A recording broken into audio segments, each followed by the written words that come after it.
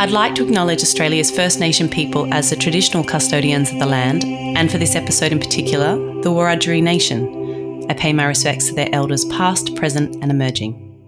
I always say, and my wife gets frustrated, but I hate going away in summer because I like feeling how the vines feel. And she's like, well, you can, someone can send you a photo or something. And I said, no, I need to walk them and feel them and see them and just watching them each day and how they're reacting to the weather and changing. This is Over a Glass. I'm Shante Whale.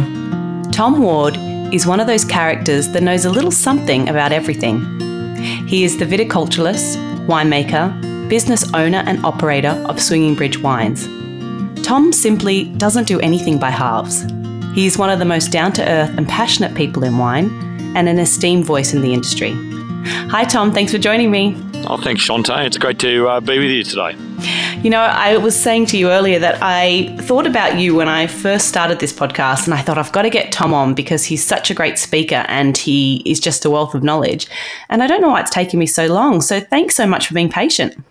Well, it's been, a long time waiting for this phone call, Shante. There's many phone calls in my life I've been wanting, or emails, and when yours came through, I thought, there's that box to be ticked. So, no, it's great. Like, I always enjoy your podcast, and it's great to be asked to, tell a bit of our story today, hopefully, and people could find that a bit interesting. Yeah, absolutely. There's no way they can't. I remember when I first met you, and I remember we were discussing the wines, and then we were discussing a little bit about different clones that you're planting. And I remember thinking, I hadn't quite really kind of done my research, and I was like, how come this guy knows everything? Like, what is he, the sales rep, the owner? I just couldn't quite work it out. And then I realized, you do everything.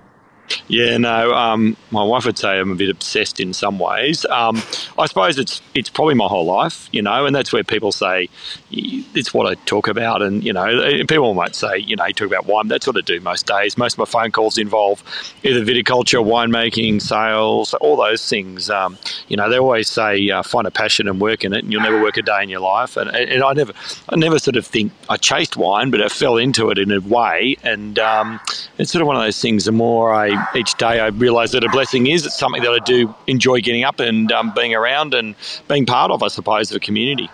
Well, I'm so glad that you love it that much because, like you said, it's not something that you can really survive in if you don't love it. But where did that first kind of moment with wine take hold where you decided it was something that you really wanted to dedicate yourself to? Yeah, no, it's funny. I mean, like everyone, I suppose, well, not everyone, a lot of people in the 90s, we had the vine boom. And I've been very lucky, come from a farming family, and we'd always been, in agriculture, and I'd always been interested in farming the land and, obviously fifth generation farmer, or even longer. My father had come from England, but my mother's family had been farming in that area since 1867. So I always enjoyed farming. And then in the mid-90s, my father, I remember he came to me and said, we're going to put a vineyard in there.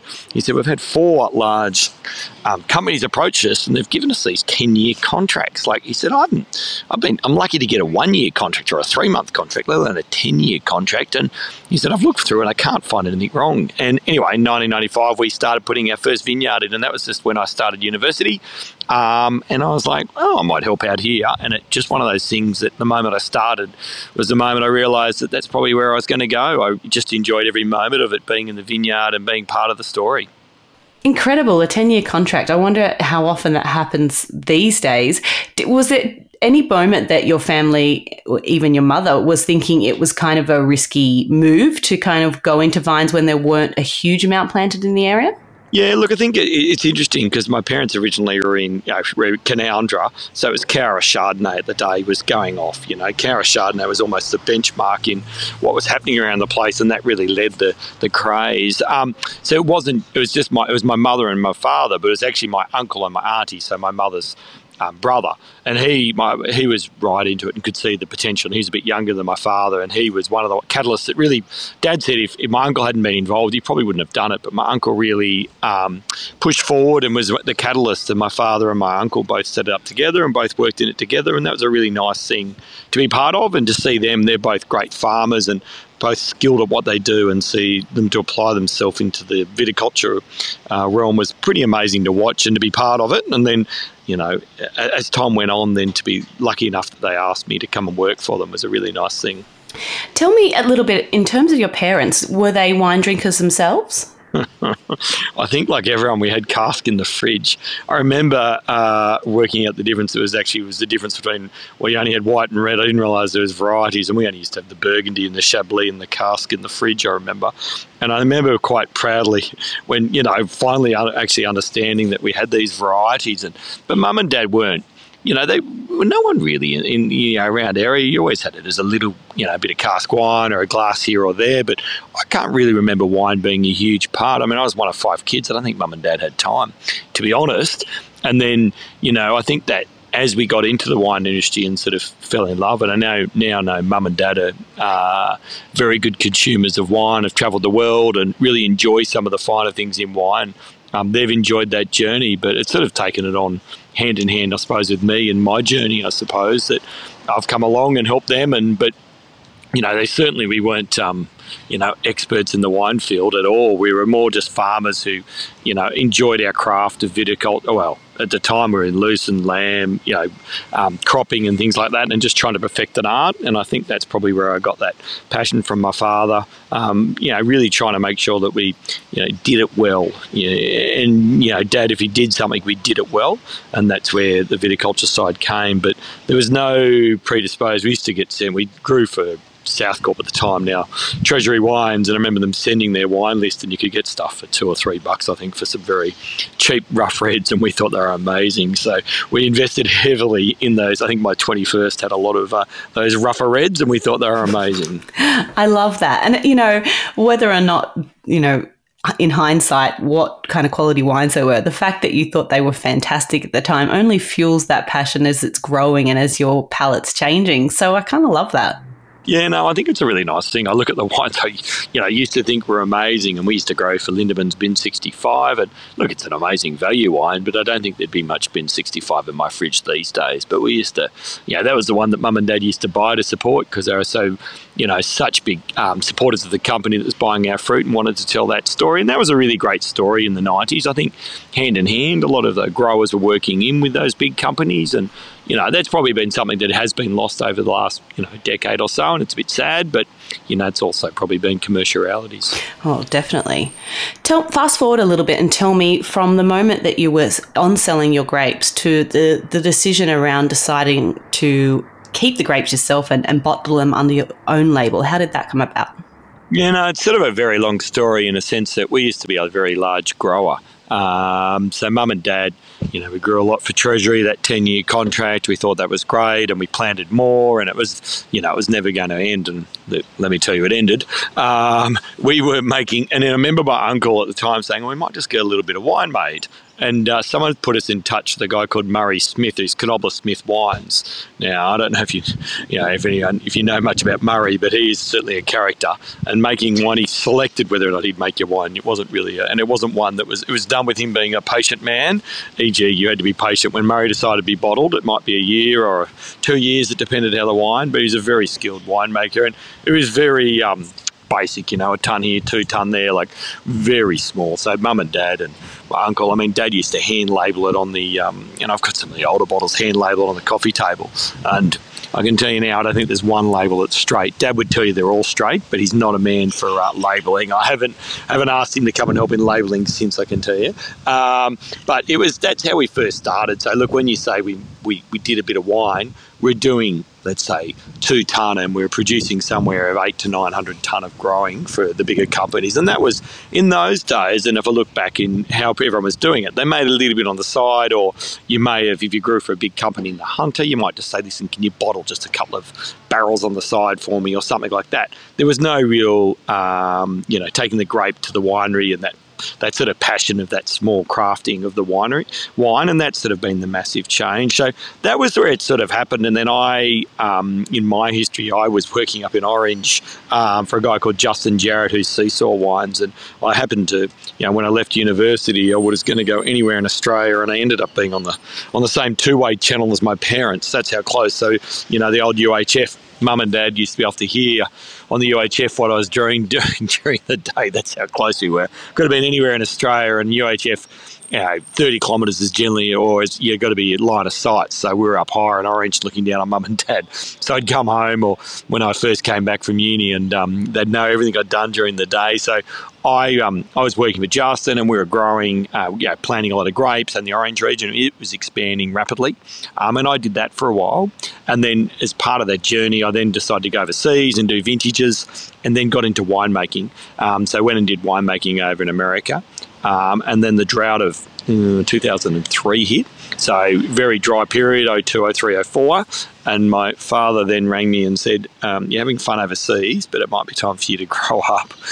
Time to come home and become a wage earner or provide. So I then got married and moved home with my wife, Georgie, and that was that was in 03. And at that time when I came home, I just said to Dad, listen, I'd really like to start making a bit of wine and just doing a little bit. So we just made a little bit on the side, and as that evolved through to about 09, we then started making more and more, just selling a little bit of those on the side. And then in 09, when the big grape glut really hit, Dad made the decision that we'd actually get out of grape growing per se and just move into own branded product, and I took over the whole reins of the whole wine business in 08.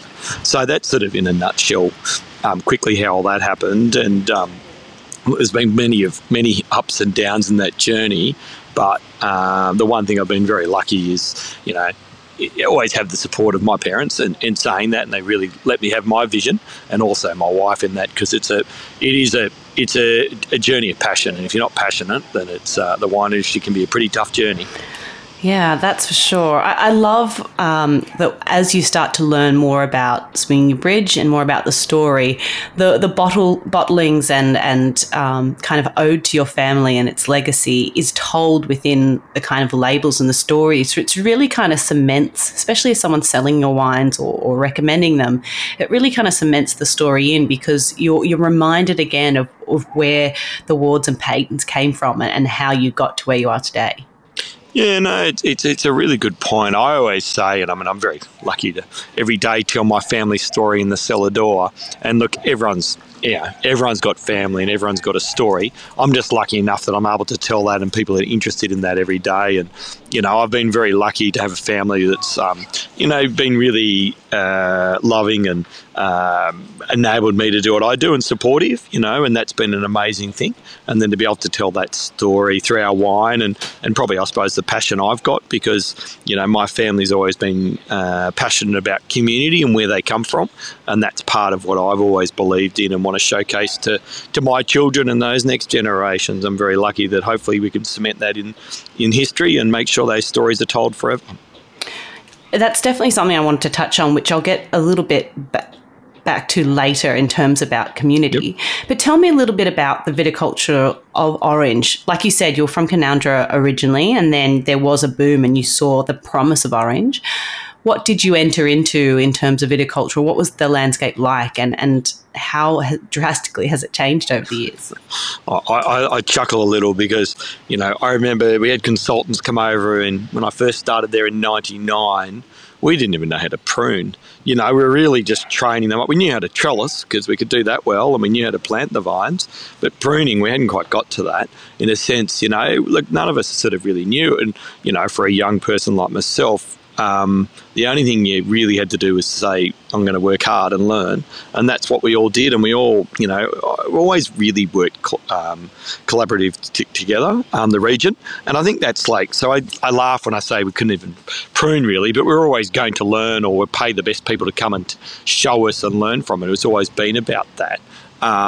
So the region of Orange, when we first started, very limited, even canopy management, pruning. We used to yield crops very high compared to what we do. I reckon we'd halve the yields about what we half of the yield now is what we get, what we used to.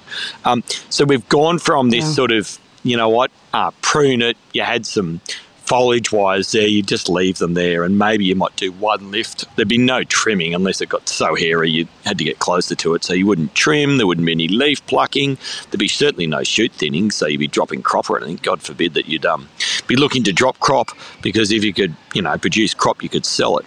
And that's been a massive change to now where, it's not. It's to me and our brand and what we do and the people that I work with. It's all about the end product and making sure we've got the right product for that, because there's no room for wines that aren't appropriate for what we want. There's no problem. We don't want wines that don't speak of the place we're from, the character we're from, and it's the attention to detail that we're known for. That's the main thing.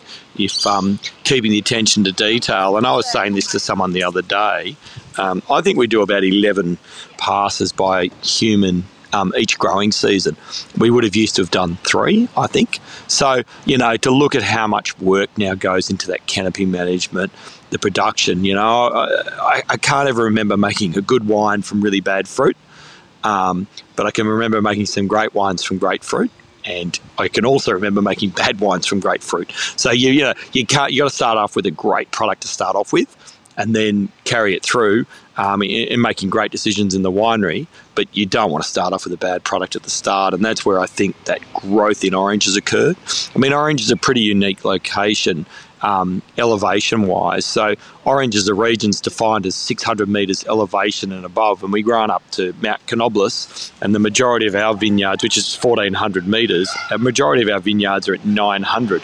That's relevant in the sense that that's pretty cool marginal area. Anything above 1,100, you're going to really even struggle to ripen as a crop. So it showcases, I think, and some people don't quite realise the elevation and how cool Orange does get. That elevation story is a really important part, and that's where we've got not only a macro climate we operate in Orange, it's the very microclimates as well that we've seen develop. So all these beautiful little sites on hills and in valleys and creeks. There's so many different areas and also aspects as well. So a lot of us are working on not only different aspects, a southern facing aspect, eastern facing aspect, but also looking now even at row orientation. A lot of that's even changing. And then, as you said earlier, even clonal wise, there's been a huge renewal in Orange into looking at all the different clones, especially in Pinot and Chardonnay, but also then making sure we're even putting them on a rootstock. I mean, we never put anything on rootstock. I mean, literally in the 90s, 2000s, if you got rootlings, you'd just chuck them in the ground. You didn't really care if they were certified or not at the time because you couldn't get access to it. So it's been that real improvement in every facet of what we're trying to do through the planting material, row orientation, aspect of the rows, vine spacing. I mean, a lot of people are now looking at 1.25 metre spacings between vines rather than we used to all do it at 2 metres. I mean, that was the cost cutting. You spread them out as far as you can and then yield them up, but that's caused other problems as well and very limited with pruning. You do permanent cordon rather than cane prune sort of thing. So, for me, the viticulture is probably the most exciting thing that's evolved the most in the region and continuing to evolve, and that's the challenge. And I'm so proud to see how much it has evolved and how much everyone's worked together on that. Yeah, I mean, there has been so much change, and you have been a huge part of, I think, communicating, what Orange does best and why it's unique. Can you give me a little bit of for the people listening, a little bit of an idea of those kind of change in daytime, nighttime temperatures and elevation? How does that affect grapes? Yeah, no, it's a really, I said to people, it's almost like a 6 years of viticulture university to give you in a 2-minute spiel. It's a complicated thing in a way, but it's not so much. That 600 metres is where Orange Orange is the only region defined by elevation in Australia. 75 GI regions, and Orange is the only one that's purely defined by an elevation matrix. Everything else is sea, mountains, etc. But every 100 metres you go up is roughly, well, I always say 1 degree, but it's actually about 0.7 degree cooler. So if you're going 500 metres up, it's about 4 degrees cooler. So you're seeing that in the daytime, and then obviously nighttime you've got going to get that even cooler temperature. You've also got the north, south and flat aspect of them. So you've roughly, if you go a northern aspect on a flat aspect will be 1 degree warmer, and a southern aspect will be 1 degree cooler. So chucking all those variables in, and then you've also got your row orientation, obviously with that sun, because we do have a high UV index up in Orange. But then looking at the grape ripening, so grapes ripen by this, heat summation unit. So it's growing degree day. So as a rough rule of thumb, we calculate it from the 1st of October through to our harvest time. So grapes, they're a bit like children. They've got to go through growth phases. So they start at the age of 1, etc., etc. They don't go at the age of 1 and then suddenly turn 19 and you're going to be picking the next day. They've actually got to go through all those steps when you go through them. So you've got to get your leaf development. You then got to get inflorescence. They've got to flower. The grapes have then got to form. And so there's all those stages. And what you can make them go faster with is heat summation units. So that's what makes the vine tune, the photosynthesis. And really the rule of thumb is anything above 19 degrees, you're going to get some form of photosynthesis and some sort of ripening process occurring in your grape ripening. So above 19, now orange struggles to get above 19 a lot in the October, in those overnight teams. So you're not getting that full 24-hour operation of it. And some days in orange, it's 12 and 13 this week, and in orange, it can get very cool. And then the other thing is the vines, once they get over about 34, 35, they actually start shutting down to stop evapotranspiration as well. So, they'll actually stop going over that the ripening. So it's trying to get in that middle area, and the grapes have to grow these, accumulate these summations of these heat days to ripen. So, varieties such as Riesling, Champagne base, if you use, your Chardonnay or your Pinot, use a lot less. They don't need as much. So the cooler climate areas, such as orange, you'll see a lot of those prevalent varieties such as Riesling, Chardonnay, Pinot Noir, Gourds, Traminer, Pinot Gris, they need less, whereas your Cabernet and your Shirazes as well need a lot more heat summation units. You can obviously vary that, or some of the areas are more patient. So Grenache, some of those bigger, bolder reds, they need more heat summation. So that's why you see those varieties out of orange that we do. But the beauty is we've also got some lower elevations out at 600 that the Shiraz and Cabernet do ripen at. You just got to find the right sites and all that. So it's the orange's biggest problem is it's so varied, which is sort of a great problem. But on the other hand, it's not just one singular variety that defines us. And that's always been oranges. And it's not it's a great problem to have, but it's always been the thing about oranges. It's sort of from 600 down up to 1100, you've got, big, bold reds at 600 up to trying to ripen sparkling base. So it's such a varied story, and we're really lucky as a winemaker and a viticulturist to have that. But it's sometimes, you do tear your hair out thinking, golly, we've got all these different things to think about, and it's so many macro and micro climates to deal with. Yeah, I suppose that for people that are driving out to Orange and maybe listening to this podcast on the way and thinking about where they want to eat dinner and what wineries they want to visit, it's hard because, like you said, you can't kind of just take a bite and think, okay, now I've digested exactly what Orange is all about. It really changes from cellar door to cellar door and what they've got planted and what their philosophies are. But you've really summed up beautifully, what Mount Canobolas does in terms of elevation. I hope so. I hope so because it is quite, when you go into that viticulture and, the GDD. But the one thing I would say to everyone is make sure you bring a jumper because you may need it any time of the year. It's one of those places that you don't want to get caught. I always have a jumper in the ute at any time of the year. You can always get caught out. So I always have one in there and a rain jacket. That's a very good idea. I didn't do that the first time I came, and it got down to something crazy minus something ridiculous at nighttime. And I luckily I was at a place that had wonderful heating and I was okay, but we weren't doing any vineyard walks at night. You learn that lesson once. Yes, you learn the lesson once and you never make the mistake again. I love that. Now, when you talk about yourself, how do you describe what you do? Do you say that you're a viticulturist first or a winemaker or you're an owner? How do you kind of put down all the jobs that you do and how, if you introduce yourself, what would you say? That's a really good question. I probably take that back to when it's not that I could be arrogant.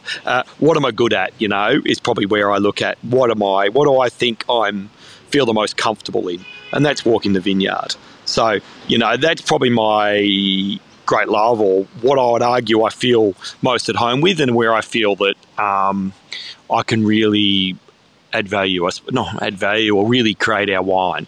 Don't get me wrong, the other aspects are extremely important, but that's the one area that sounds bad. I wouldn't outsource, I suppose, in a sense, walking the vines, doing the viticulture. I always say, and my wife gets frustrated, but I hate going away in summer because I like feeling how the vines feel. And she's like, well, someone can send you a photo or something. And I said, no, I need to walk them and feel them and see them, and just watching them each day and how they're reacting to the weather and changing. And viticulture, I think winemaking sometimes can be a bit more fixed, and you've got them inside a winery. It's a lot more process, driven. Whereas the vineyard, if you ever, think it's all easy and you've got a fixed process, you'll throw it out the door. You've got to be able to be nimble on your feet and constantly change and evolve to the season. No season's the same. We've just seen that with 21, 22, 23 have been extremely cool. After 17, 18, 19, 20, they're extremely warm. And then you also get rain events and all these things that come in through the season. You've got to vary and continually be proactive. So if you ask me, where you generally say vigneron, I suppose that covers a lot of things, but I'd love to think that, people remember that vineyards is where the great wines are made, and that's something that we try to really specialise in and make sure we put that extra time in, because if you don't have great fruit, as I said earlier, you're not going to make great wine. It's true, and I've heard someone once say that if you really want to meet a good viticulturist, look at their hands, because they'll always be filthy. And I feel like, you are somebody that not has filthy hands, but that is at home in the vineyard. And when you speak about it, your eyes kind of light up. And I've always enjoyed that, because it's the tiny difference between leaf and bunch structure that, when you get going, I just think, oh, this is where he just absolutely thrives. Yeah, I love taking people out into the vineyards, and we do tour group. When we do some cellar door tours, or part of it's a vineyard tour, and I always think, oh God, no one's going to really be interested, and what we take, or I might be just showing them what we're doing, and just the people are fascinated, and then might start one question to the next, and I feel very comfortable having those discussions, and you sort of think, oh no, I won't have much knowledge about this, and then you suddenly realise that the 25 plus years or 27 years now I've been in vineyards, you do know how to deal with vines in training, pruning, very comfortable in understanding what the vine's looking like, feeling like, and working with that. And I suppose I've done it all virtually all my life, so it's not something I think too much, but people just, are amazed at how comfortable probably I feel in the vines, and hopefully convey that to people, because, it's something that, they're a living plant, and, working with them and dealing with them, you've got to, be adapted to what they want and what they need, because in the end we're trying to bring a product and make sure that end product's the best that we can then deal with it in the next process, which is a bit more fixed in turning that sugar into an alcohol product. Yeah, definitely. In terms of the wines that you make, because you have quite a few varieties now, and you have some beautiful bottlings of signature series down to your hashtag series, tell me a little bit about, is there a wine that you find challenging each year, or that you take really seriously and, is kind of your baby? I always get asked what my favourite wine is, and I said it's a bit like children. They've all got their moments. Look, I think the biggest one that is probably keeping me up at night at the moment, it's probably Pinot. And I don't say that because I don't think we've got a pathway forward on it. It's more from the sense that it is such a tricky grower.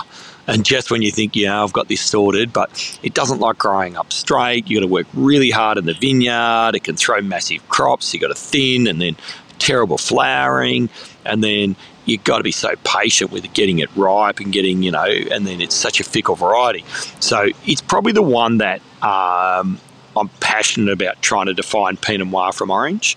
I'm passionate about where that stands for the region. It's something that I've been trying to lead for 10 years plus now, and we've put a lot of different clones into the ground. We've put a lot of effort into the viticulture.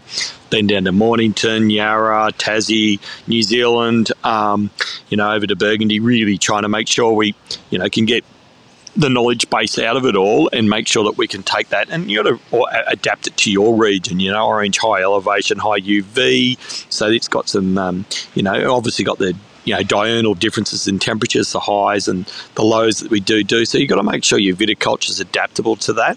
That's probably the wine that we put a lot into the oak program, fermentation, cold soak, trying to make sure we're using the right oak, all those things. So it's probably the wine that I'm excited by working on it further and evolving quickly, and that's a really nice thing. But if you in a nutshell, if there's a wine I probably think that defines us at the moment, it's probably some of our single vineyard Chardies is probably where I'm, probably looking at them kind of happy or kind of proud. And that's, someone that, I'm not, I just sort of look at them and I look at a lot of wines, but for me, it's something I look at it and go, wow, I think we're really showcasing what Orange can do here, and that's exciting because I didn't think we'd ever get here as quickly or as where we are at the moment, and that's pretty nice. Yeah, I think it's interesting because it's always good to look at the varieties that you produce in the region and then how they kind of benchmark against other regions as well, because it showcases their differences or all of the likes. And you do a lot of that by, your judging, but also by your experience in different associations. And I wanted to bring up the fact that you were president for New South Wales Wine for over 6 years. 6-7 years. What did that role teach you? It taught me so much. It's one of those things that's great to do. I used to be in a very lucky opportunity where I'd sit in meetings with ministers and, not that it's a non-paid role and, so you're only there if you're passionate. And I think, you sit there with government ministers, or I've done a lot with the Governor of New South Wales and who's now the Governor General, and these people who really could see your passion. They really enjoyed your take on it because they understood that, it was an association that was run by winemakers and grape growers, and we really we didn't have to be there, but it enabled me to get skills that I think if I'd gone into the corporate area, I would never have got. I was very lucky or persistent or stubborn. I think they're all probably what it was, but I just kept putting my hand up to help. And I always say to younger people, when they say, I can't get in or there's not an opportunity, I'm like, did you put your hand up again? And they're like, I'm saying, you keep going. Because people won't say no, and if they do, ring me and I'll make sure I'll ring someone and say, get out of the way. We've got to let younger people, and I was very lucky in that chance. I kept putting it up. I had great mentors like David Lowe from Lowe Wines in Mudgee, who really let me have opportunity, get out there. I had some, really great people that allowed me to learn, on the job, and great structure. I had some great executive officers that really supported me. It's great to be out in the front of the meeting, but you need someone to, take the notes, action things and deliver, and I've been really lucky to have that support. And then I had great committees. So, I think New South Wales Wine has come a long way as, dealing with, you got to remember New South Wales Wine only exists primarily for one reason, and that is to deal with the New South Wales government or what is relevant to the New South Wales government. So, that's the state-based stuff like Department of Primary Industries. So we had to do a lot with the smoke issues and a lot of those things, the fires and the floods. So, to be dealing with, I was very lucky to have these relationships with ministers. And I mean, Noel Blair, who was the Minister of Ag at one stage, I still remember on a Sunday morning we had fires up on the mountain in Mount Canobolas in Orange in 2018, and phone rang and it was Noel Blair, and he said, you have some fires, and and those people had a great passion for their job, and Noel said, well, here's my personal number, Tom, ring it anytime you need anything. Knowing full well I wouldn't, but that when you got a minister ringing you and saying, here's my personal number, and 24 hours a day you can ring it, it's a pretty amazing thing for, just a humble grape grower, winemaker. And it was a pretty amazing experience to deal with those people that said, listen, we're here to help and whatever you need, but you normally don't ring them and ask them for, a simple thing. You are generally asking them for big favours if you did do it. And that was a pretty amazing opportunity for me. And also, I think I also felt the pressure of that because, you've got other people's businesses, lives, sort of that you're dealing with and representing. And it's something I always made sure I took very seriously in that representation because, these are people's livelihoods you're dealing with and you've got to constantly be representing them and showcasing that and also be passionate to, those levels of government or, even on national associations because we deal into the Australian wine industry and also some of the research bodies to make sure you can convey that where these people were and the passion they had and how these issues or what were happening was affecting their life or how we could, help them further things. So, I still remember chairing meetings as I was drafting sheep one day because we used to have sheep farms and thinking, wow, here, if they only knew I was out drafting sheep, trying to also survive in the wine industry and do these things. But no one cared. They just cared that you were passionate and wanted to lead. And that was the main thing. And I've never had an opposition from anyone about it in the sense that they were just happy that, you were passionate and wanting to showcase and lead the region. I think that's so wonderful. And I particularly see that in Orange, that there is a real banding together of brands. And, maybe someone could say that, we get the best kind of viewpoint in that everyone's getting along. But for what I have seen and heard over time, I really see a group of people from Orange that all kind of champion each other for the region's benefit. And I think that's perhaps maybe why Orange has made such amazing steps and progression in the last few years. Yeah, I agree. I remember years ago going to New Zealand, I caught up with the Central Otago guys, and I just sort of was going through that was 10 years ago, and they were killing it around the place and doing really well. And I sort of said, well, how do you handle this, that another brand, and one of the guys said to me, we call it cooperation. So you cooperate, but you are in competition. And it's something I took away from that as a really important lesson that, we're always cooperating and working together. But, if you're out in trade and selling wine, well, you've got to sell a product and, you're in competition. You don't do competition in a sense you try and undermine someone, but if your wine gets on a list, good. That's a great thing. And I always say to anyone, I go out to a restaurant or a bottle shop and I see a local wine on there, an orange wine, and I smile because I know that restaurant or bottle shop has already understood the regional story of a region like Orange, and that's only going to make it easier for someone like myself. It doesn't mean I need to barge them off the list. It just means they're open to that conversation. And, we've been really, really lucky in Orange to have a lot of really, really good leaders and ones that are willing to put their hand up, and it's numerous people that have been able to do that. And that's a really exciting thing because, if you can't, you can't all do it with one person, and that's where Orange has been lucky to have this critical mass of a lot of people that are willing to put their hand up. And, even now I look at the committee and I've just stood down from president of the Orange Regional Vignerons Association, but we've got all these young people that are putting their hands up and getting engaged. And I can't tell you that many regions that I know around that's the case. And that's probably the thing that most excites me the most is to see all these younger people and other people that haven't been involved now getting involved. And that's a really exciting thing. Oh, it's incredible, and it says so much about you as well to be backing, the next generation of who's going to lead the way forward. And I agree, you've got some really exciting, dynamic, shockingly young people that are taking on massive responsibility, and it's so awesome to see. Yeah, no, I always said everyone I'm the old. I always said when I was 40 I wanted to be off most all the committees. I'm a bit older than that, at 46, but I'm sort of happy that we are moving this side. But that doesn't mean you go forever. You're there to help and come back in if needed or vary, but I certainly don't want to be the one that's holding that up or stopping that, but I want to continue the knowledge base. And, I have the opportunity for the younger ones, and it's the same in our business. I've got some amazing staff and they're all really involved in all the local community organisations. And it's such an important thing because that's what keeps us going is the community. And if we don't have that, then we are nothing. They're the ones that have supported us and part of what we've done over the many, many years, and we'll be there in the long term. So we've got to always constantly remember that. And I always say to my guys, community first, profit second, because if you don't have that, if you want to profit first, community second, you're going to be pretty hollow in the end.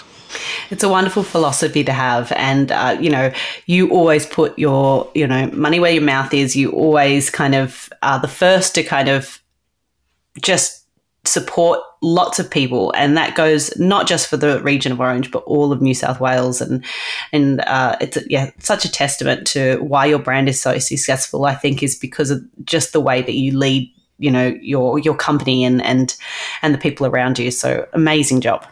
Oh, thank you. You don't need to say that, but I mean, it's nice to hear that from some of my peers that is, what they see. But we just want to keep doing the great things that we can do, and hopefully be part of a great community. Yeah, well, I did call around and ask for some dirt on you, and I didn't really manage. I mean, Jeff Byrne made some things up, but I didn't manage to get anybody to tell me anything terrible. So they must respect you. Oh yeah. Well, you probably, they probably kept some of the stories from university days away. I was very lucky to go to university with guys like Jeff Byrne, who's now at Byrne Farm in Orange, and Adrian Sparks, who's up at Mount Pleasant, and Liam Anderson from Wild Duck Creek, and we had some great times. I say those days at university, doing we did it as all external students. We had no money, but we had plenty of access to plenty of wine, and that was the great thing. And everyone was always so forthcoming with that, and that's sort of the generosity even at that stage, wine swaps and all those things. So, look, it's nice to have some other people say some nice things about you.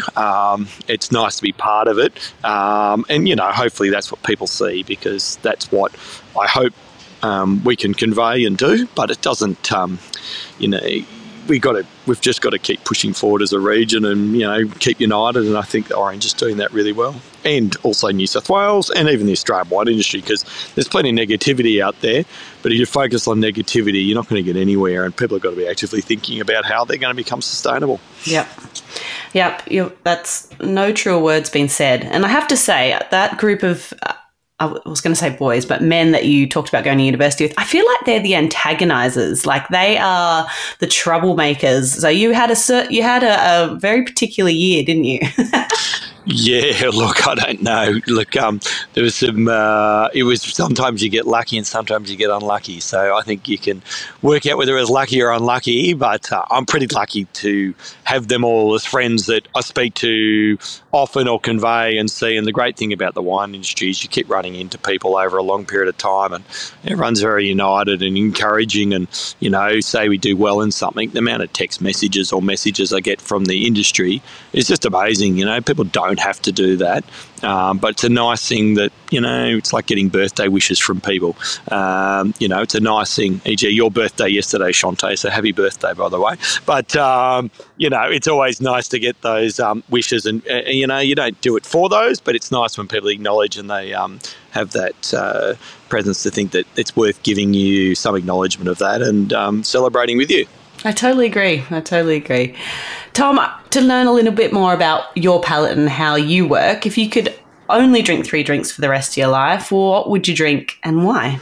Yeah, it's a great question. Well, it's also good. It's obviously got to be wine. I probably need to make sure it could just be New South Wales wine, and then I'd be right, even orange wine. But I probably need to be a bit more diverse than that. But I suppose if I just think about bottles that define me or wines that will, I was very lucky to try a DRC, so Domaine Romani Conti SSL 67, and I was lucky enough to be chosen to do the Glenevin Institute back in 2012. And it was one of those wines. I remember always people hearing these wines that define them and, showcase them and all those things, and they got them into wine. And I was like, yeah, that would never happen. And I remember having that wine and applying options at dinner and just going, I get it.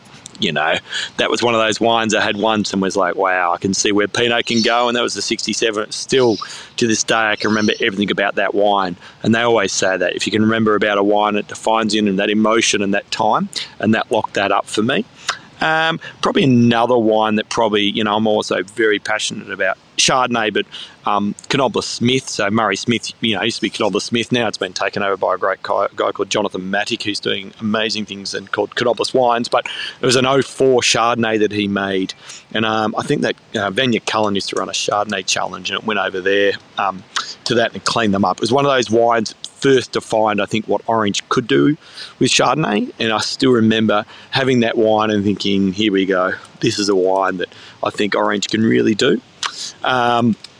And then probably, we alluded to the history of wine. I've also, New South Wales, such an amazing history, but the Hunter probably being the leader in that. Again, I've been really lucky to see some really classic Hunter, I used to call them, Hermitage wines, but a Tulloch 53 wine that I was a Shiraz that we had at New South Wales Wine Awards, or I was very lucky to have, and we think it was a 49 O'Shea, a wine that, whatever it was, 60, 70 years later, and still looked amazing, and I've sat some of those old bottles I've had and you sort of go, oh, yeah, right, look good at a moment in time, but it's had better days.